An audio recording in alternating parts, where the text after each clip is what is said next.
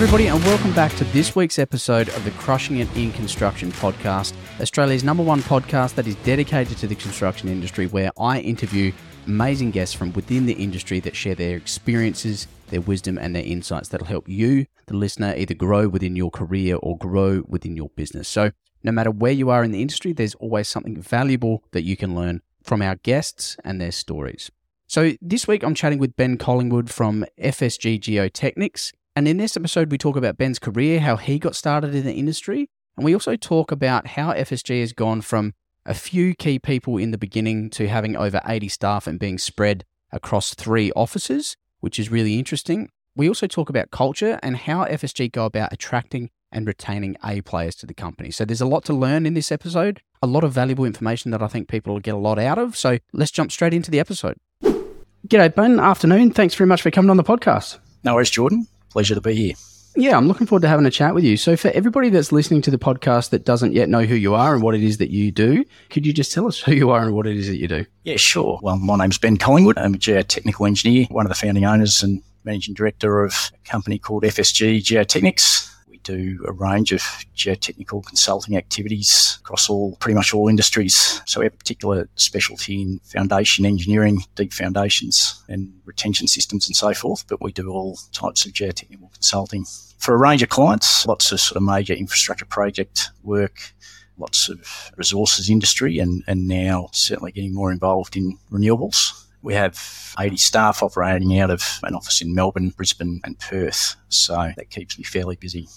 Tell us a little bit about you. Where did you grow up and what was kind of your first exposure into the construction industry? Well, I grew up predominantly in Melbourne with a brief stint in Brisbane. I can't say I took an interest in construction specifically too early. It was probably when I went to university and started to study civil engineering that I sort of saw construction as an area of interest and something that might suit my particular interests and skill set. So started to look at that as an opportunity for a career and took an interest in geomechanics and geotechnical engineering, ground engineering, I guess, general terms, and it all went from there. So you didn't have any family or anything like that in the construction industry, any sort of early exposure at all? It was mainly when you got to uni and started exploring different topics, that's how you discovered where it was that you wanted to go? Yeah, that's very much the case. I think I progressively worked out that I liked dynamic, fast-moving industries, the challenges of problem-solving, dealing with different challenges on a sort of day-to-day, and lots of branches of engineering are, I guess, a bit more formulaic and tend to be more predictable, and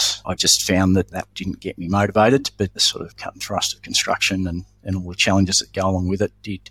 So what about the geotechnic side of things? What was it that drew you to that specific part of engineering? Yeah, that's something I've asked myself actually in the past, and I think, again, it's the unique challenges that it brings to engineering. I first got involved in construction, a student engineering role for a tunnelling contractor, working down a tunnel being drilled by TBM, tunnel boring machine, and found that fascinating, the fact that they never really knew exactly what was ahead of the TBM. They had to plan for all sorts of contingencies and deal with the ground conditions as they arose, as much as they investigated what they were likely to find and they planned accordingly. There was always this uncertainty and this need to think ahead and plan and respond. And that sort of uncertainty, I guess, appealed to me. I think I like visualising things as well. So There's a lot of potential for that in geomechanics, because you take a small sample of the ground conditions in boreholes and other types of investigation that might be drilled, and you need to fill in the gaps. I sort of enjoy trying to work out what's going on and what it means for whatever it is that you're trying to build. Yeah, I suppose that's a good thing. I mean, because turning into a business owner, you need to be comfortable with a certain amount of ambiguity. So I suppose that's a pretty good trait to have.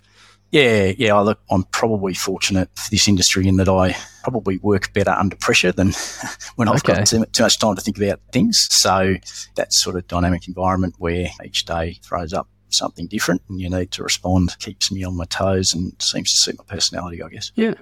So tell us, once you went through uni, you got your degree, how did you sort of hit the ground in the construction industry? Where did you land and what were you doing? Yeah, well, initially, as I said, it was for a tunnelling contractor, and that sort of sparked my interest. I worked out fairly quickly that they don't build multiple tunnels in the same city very often. You've got to move around a lot. You often don't have a lot of choice about where the next job is. So I moved into geotechnical consulting from there, and I did some postgraduate research at Monash University, and from there went to work for a piling contractor and spent 11 years doing design and construction management for deep foundations and retaining walls, basements and all sorts of foundation engineering problems. So that was sort of where I really became entrenched in the industry, I guess, and then the current business came after that.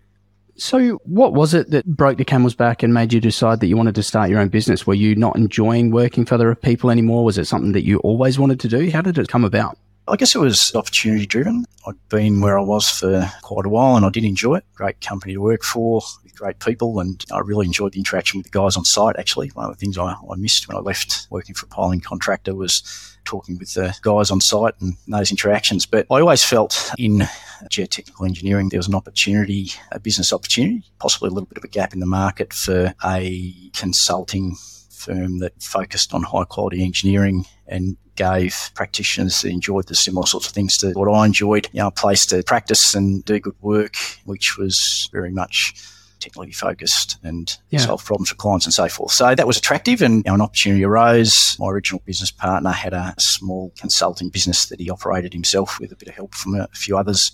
He wanted to expand that, and I had the opportunity to get involved. So that's about 13 years ago now, and that's where FSG started. Was that a bit of a scary time for you? Like, how old would have you been when you made the transition from employee to potentially employer? I think I was 38 or 39. I wouldn't say scary. I felt like I had enough experience in the business world to make a go of it, but it was certainly a bit of a leap of faith. I needed to commit, and that's the most disconcerting thing. You leave a salary position and you start an enterprise where you've got to bring the work to pay your own wages and those of others, and I think it just required a bit of commitment to the task and belief in what we're doing and the fact that there was a market need and could actually make it successful. So what are some of the different stages that the company's actually been through since you and your partner joined to get to where it is today with your 80 staff and your 3 branches and all that sort of stuff? Well, it's been some interesting times, that's for sure. At fairly humble beginnings, we had 3 people involved in the business, including myself at the start, and there was plenty of fairly solitary days sitting in an office, delivering projects, pricing new work, trying to win new clients and make it all happen. So, look, it was somewhat isolated, I guess, at times, but we were fortunate that we very quickly managed to get a few key people involved, and that helped a great deal. I guess one of the key stages, we probably built up to about 10 staff, and we were able to get a Brisbane office up and running when my colleague Jim Slater joined the business, and he's got a long, successful career in a similar sort of area of engineering to me and quite like-minded. So that was a considerable milestone. Great business head, great business development skills. So expanding into separate offices in different states, was that always part of the goal, or was it just an opportunity that came up again at the time and you guys grabbed it, or was it always part of the plan? Look, it was an opportunity. We've always taken the view that we'll only grow with the right people. Being able to get a senior person involved in the business that was a really, really good fit and had great business skills was just an opportunity that suited both parties. And more recently, we've done a similar thing with Perth with a former colleague who was looking for a career change and has recently opened our Perth office. So our growth has always been around people. We tend to see it as we don't have growth targets that require us to go out and just find people. We involve the right people at the right time, and that's what delivers the growth and development of the business. Yeah. So try and paint a bit of a picture for us. In those early days when you were getting it off the ground, how did you go about finding work? I mean, were there any points when you were trying to scramble and figure out what needed to be done that you thought, oh shit, was this the right decision? Or what were some of the tough moments? It was probably around delivery rather than winning work, to be honest. We were fairly fortunate in that we had a lot of expertise in the marine sector, so things like driven piles for wharves and jetties and retaining structures and so forth. And that was around the time, say 2010 to 2014, when the mining infrastructure boom was going on, and the likes of Rio Tinto and BHP and others were spending a lot of money upgrading their facilities, particularly their marine facilities. So that was something that really suited us. And our problem really then was doing the work, not winning the work. So delivery was a challenge. I mean, to be honest, probably the first 3 or 4 years of business, I probably worked most nights and most weekends to some degree just to get through the work. And that was probably the key challenge at that stage. So when you had basically more work than you knew what to do with at that point, I mean, it would have been easy to say, right, let's just keep hiring people and try and keep up with demand. Was there a conscious thought, or was there a conscious decision to say, well, let's just not bite off more than we can chew. Let's just fill the pipeline and keep it at that? Is that how you sort of went about it or not? Look, we've always tried to manage the workload to suit our resources. it's really difficult and nothing that you ever get completely right and nothing that ever stays the same for any particular period of time. But I guess we tried to look at our resources and only take on as much work as we could handle with the people that we had. We certainly recruited and went out and tried to hire the people that we needed, but we were fairly selective about the right people involved rather than just getting the numbers up. So those two things are just a constant balancing act, I suppose, resource versus workload to this day. So you and I were having a chat. We were talking about attracting and retaining talent, and you said that's one of the areas that FSG has always been quite focused on. Was this always the case? Is it something you developed? Why did you choose to focus so heavily in these areas? You said it's something you do quite well. Well, it's certainly something that we put a lot of focus on and we see as a key to our business. Certainly been successful in getting a large number of fantastic people, great practitioners involved in the business. And I think the key to that, to be honest, has not been setting growth targets. We would have happily stayed at 5 or 6 people if we couldn't find the right people to get involved in the business. It's only because we've been able to attract good people that fit in and can do the sorts of things that we need them to do and enjoy being a part of it that we've grown as we have. And I guess the other key element to it is good people attract others. We've been fortunate to get quite a number of industry leaders in their particular fields. There's lots of different areas of practice of geotechnical engineering, and obviously the younger staff want to work with those types of people to learn from them and be mentored and develop. So it comes from the top, I guess, and fortunately we've been able to attract enough really good people that it's brought others to us. Do you think that's the only contributing factor, or is there other things that you've purposely done to help facilitate, bring more people in, or do you think it's just simply around people that are good at what they do want to be around other people that are good at what they do? Well, I think another key to it is to have a business culture and working environment that allows people to do their job with minimum sort of interference from bureaucracy, I guess. We have always tried to make our business systems align with the engineering and the way we deliver our services. Obviously, we've got business systems, but we try to make sure that we don't put obstacles in people's way, that they don't feel like they're wasting their time with unnecessary paperwork or meetings processes that don't add to the quality of what we do. So again, a balancing act, because we need to have control over the business and what people are doing and make sure that the work's done and delivered to a high standard. So there's obvious need for systems, but we just try and focus on the engineering. And I think that creates hopefully a more enjoyable working environment than you find in some other places. And probably also a key is the sort of bit of a collegiate environment, team-based environment where everyone's here to help others. It's not about yourself, it's about the team and the team performance. I think that's a pretty important point, because broadly speaking, within construction, there always seems to be this kind of one-upmanship going on. And some of the best teams that I've had anything to do with, it's about achieving the end result is the goal. And that's what everybody's driving towards. And they seem to be the businesses that have the best culture when it's all about just everybody's working towards the same thing. It's not about you being better than me or me being better than you. I think that's a pretty important point that you just raised. Yeah, I agree. And I've said this to quite a few people recently, particularly because the industry's very busy. There's a lot of demand for skills and will continue to be a lot of work around it.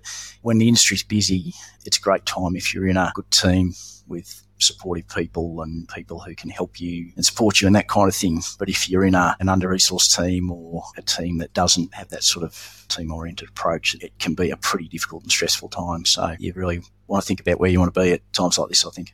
Yeah. And you raise a good point. The industry is really busy. And on the flip side of what you just said, because the industry is so busy, people are getting offered ridiculous amounts of money to jump ship and go to different places. What do you think the key is for you guys that's allowed you to hold on to some of your good staff in a labour market that currently is like what it is? For us, it's very much about the long term. Our objective is to deliver good work and service clients' needs, but also develop great engineers. I mean, if I was to say I had a passion about the business, it's to give people an environment where they can develop into industry leaders in whatever their chosen area of focus is. So that's what we see as a key objective for the business, and that's what we try and do. It's obviously a work in progress, and everyone's different, and it works better for some than for others, but we offer a career path, an opportunity to learn from industry leaders that are already with the business, and we try and give people the best opportunity we can. Do you have people that leave, figure out that the grass isn't greener and then come back? Yeah, we've had one recently, actually, a staff member who was with us very early and decided to try a few other things, and fairly recently worked out that we were probably the place that suited him best. So that's great. Reinforces what we're doing. Yeah. Everything's a work in progress. We're not perfect. We don't get everything right, but we do our best, and so far it's worked reasonably well for us. I think that's a good sign because you don't begrudge anybody. Nobody should begrudge anybody for wanting to change something or better themselves or go somewhere else. But I think the good sign is that if people are coming back, that's a sign that a company's got it pretty well right. I'm interested to hear, like, what you were saying before is that most of the people come to you because they want to be around other sort of A players. How do you go about initially attracting those people? Is it mainly word of mouth? Do you have strong referral systems in place? Like, how is it that you get the word out about the company to attract those A players in the first place?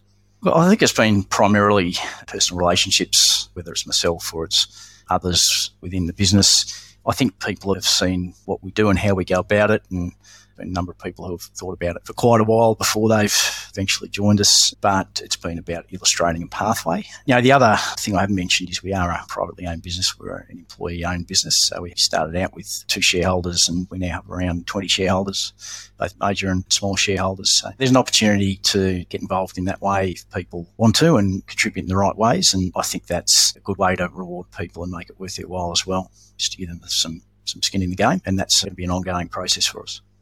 So what was it that made you decide to go down that path? Is it something that you've recently employed, or has it been like that for a long time? We've always been staff-owned. We've diversified the shareholder base over the last 4 or 5 years. Look, we're a people-based business. Our product is the expertise of our people, and it's not like we've got a factory making widgets and it's all about the capital and funding the inputs. We're selling people's expertise. So the way I see it is you've got to give those people an opportunity to share in the success of the business, and it's not dissimilar to most other professional services firms that are privately owned, where they keep people within the business to a greater or lesser extent in terms of how far that goes down the tree. But yeah, the people within the business own it. And I suppose that helps out with retention as well. If somebody's bought in hard enough to the company that they're willing to put skin in the game, then it says great things about the company that they've joined in the first place. Well, yeah, I think it asks questions of people about where their future is, and if they feel that they're in the right place and they've got a long-term future, then shareholding's a good option for them. Gives us a way to try and reward people and also to secure the future of the business, because we need to, over time, develop the next set of leaders and key shareholders who can take the company forward. When somebody comes on board that may have been an employee that then turns into a shareholder, do you see any noticeable difference in the way that they approach work? Do you see a sense of more pride in them? Like, is there anything noticeable that you see? Not really. I'd say that's because you sort of need to do all those things before you get the opportunity. It's not a matter of walking in the door and putting your hand out. If they're able to contribute in the right way and contribute to our overall success, then the objective is to give them the opportunity to become a shareholder, but not before. Yeah. So back to the attraction and retention side of things, what are some of the mistakes you've made over the years trying to hone the attraction and retention side of things that people should look out for if they're trying to improve that area themselves? To me, I think it's all about, firstly, having a fairly clear, well-defined business culture and vision and set of objectives, and then trying to find people that fit in with that. If you know what you're about and what you're trying to be and how we expect others to behave within the business, then it's easier to identify people who would fit in with that, and that sort of helps with recruiting. We always have a number of key people involved in hiring decisions, and we don't have a lot of disagreements with people and who's a good fit and who's not, because I think we all share a pretty clear understanding of who we are and what we're trying to do. So in your opinion, if this is an area that somebody wants to start focusing more heavily on, because for a lot of companies, culture, if it hasn't really been thought of, kind of is a result of the company more so than something that's been actively cultivated. So if there's a business out there that's kind of hasn't given a lot of thought to their culture and all that, and they want to start improving that to help attract more people and retain some of the great people that they already have, where would you suggest that they start? What's step number 1? And then what's step number 2? Like, where should they start to try and improve those things? That's a good question. I would say it really helps to sit down and go through a bit of a benchmarking process to identify sort of what you believe in, what your trademark is. There's external organisations that you can get involved to help you with that. We've used one of those in the past and it's been quite helpful, particularly to get the broader group engaged and to come to some sort of shared understanding. Some people are better at doing strategic thinking and cultural analysis of their business than others. It's not necessarily something that I'm great at, but there's plenty of people out there. Choose the right ones who can help you with that. So that's sort of a first step, and I think you really need to try and live whatever sort of values and objectives you come up with, and that's probably the harder part. once you sort of know who you think you are and what you want to be, you really got to live it. That's the only way to get people to believe in it. And I think it does snowball, once you've got a sort of core of people who are aligned in the way they think and what they think the business is and how they're going to behave and all those kind of things. They become salespeople in the marketplace for your brand and can snowball from there, but it's certainly a bit of a process. Yeah, no doubt. So is there anything I haven't asked you that you think our audience might benefit from today? I guess one thing we focus on in our business, or one sort of view we have, is that just because others in the industry or the corporate world at large are doing a certain thing or doing things in a certain way doesn't mean it's the right thing for our business. We always cast a pretty critical eye over things that are going on in the industry and how other companies are doing their work, and try and take the good bits that we think suit us and how we operate.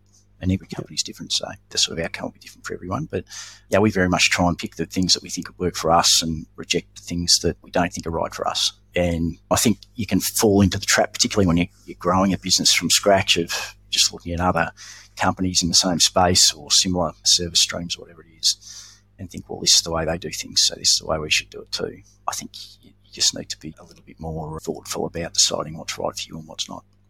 Could you give us an example of what you mean by that? Was there a specific scenario that you'd share with us where you were looking at what other people were doing and decided, yep, no, that's not what we're going to do? One example for us is that we've always thought fairly carefully before we've put dedicated management and administration resources within the business. A lot of our management functions are carried out by the senior engineering staff, and we have support staff around that, finance and operations and IT and safety and all those sort of quality, all those sorts of areas.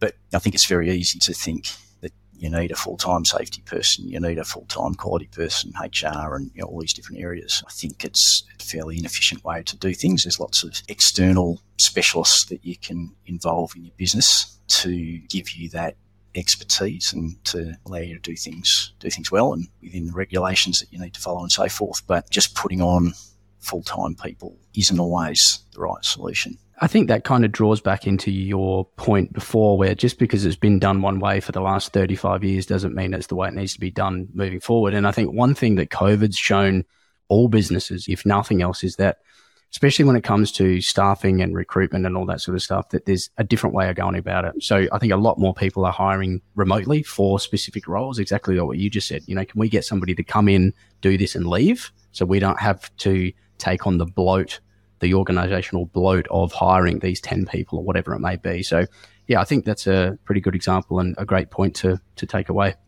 I always like to end these episodes on a bit of a lighter note, because the construction industry, sometimes it can get a bit in depth, but is there a weird or interesting fact about yourself that most people don't know? Oh, look, there's probably a number of things I could come up with. One thing that I've found very interesting, I think I've bored everybody else with it recently, but I recently found out I've got quite a long family history in Northern England. On the English-Scottish border, there was Collingwoods running around there, fighting in the border wars for many years, and there's quite good records of that. So I had a bit of fun digging those out. So you're big into the family history now, like the family tree? Well, that was my COVID project. So okay. We had a lot of lockdowns in Melbourne, and that was one way I passed the time. Whereabouts in the north? My wife is from Northern England, so she's from Stockton-on-Tees, which is close to the Scottish border. But yeah, they're all pretty tough down that way. So we had a family estate back in the sort of 1500s just north of Newcastle, between Newcastle and the border. And that was held for a couple of 100 years. And the family ended up siding with the Jacobites, the Scots, in one of the rebellions against the English crown, and which was unsuccessful. And the head of the family got hung, drawn and quartered, and all the lands were taken away. So that was the end of it. We've been coal miners and railway workers and things like that ever since. That's the closest you got to being blue bloods. That's right. Yeah. It's a running joke in our family, because we had a similar thing. So my family and all have ties to England, and my uncle, who can be a bit of a snob, thought he'd found some sort of connection to us being blue bloods, and my wife, being a smart ass, when they found out that it wasn't, she goes, yeah, didn't think you lot could be anything close to being blue bloods. So probably the same with us, I think. Yeah, that's it. Well, thanks very much for coming on the podcast. I appreciate you taking the time to have a chat with us and sharing your story and your journey and your insights of what it's been like growing the business. Where can people reach out to you, learn more about FSG, and just generally get in touch if they want to connect for some reason? I'm always contactable. Our website's probably the best first point of contact, fsg-geotechnics.com.au, which has all our contact information. You'll find me on LinkedIn. Welcome to contact me through LinkedIn, and happy to chat to anyone who would like to. No worries. Well, we'll link to both the website and your LinkedIn profile in the show notes as well. So for everybody listening, if you want to find them, that's where they'll be. But other than that, thanks very much for your time, Ben. Have a good rest of your week and a good rest of your day. Thanks, Jordan. Thanks very much. You've been listening to the Crushing It in Construction podcast. To ensure that you never miss an episode, subscribe to the show in your favourite podcast player, and it would be greatly appreciated if you could leave us a 5-star review. If you'd like to learn more about employer branding and recruitment marketing strategy, feel free to visit our website at moonshotmedia.com.au or reach out to me directly at jaskinner@moonshotmedia.com.au. Thanks again for listening, and I'll speak to you in the next episode of Crushing It in Construction.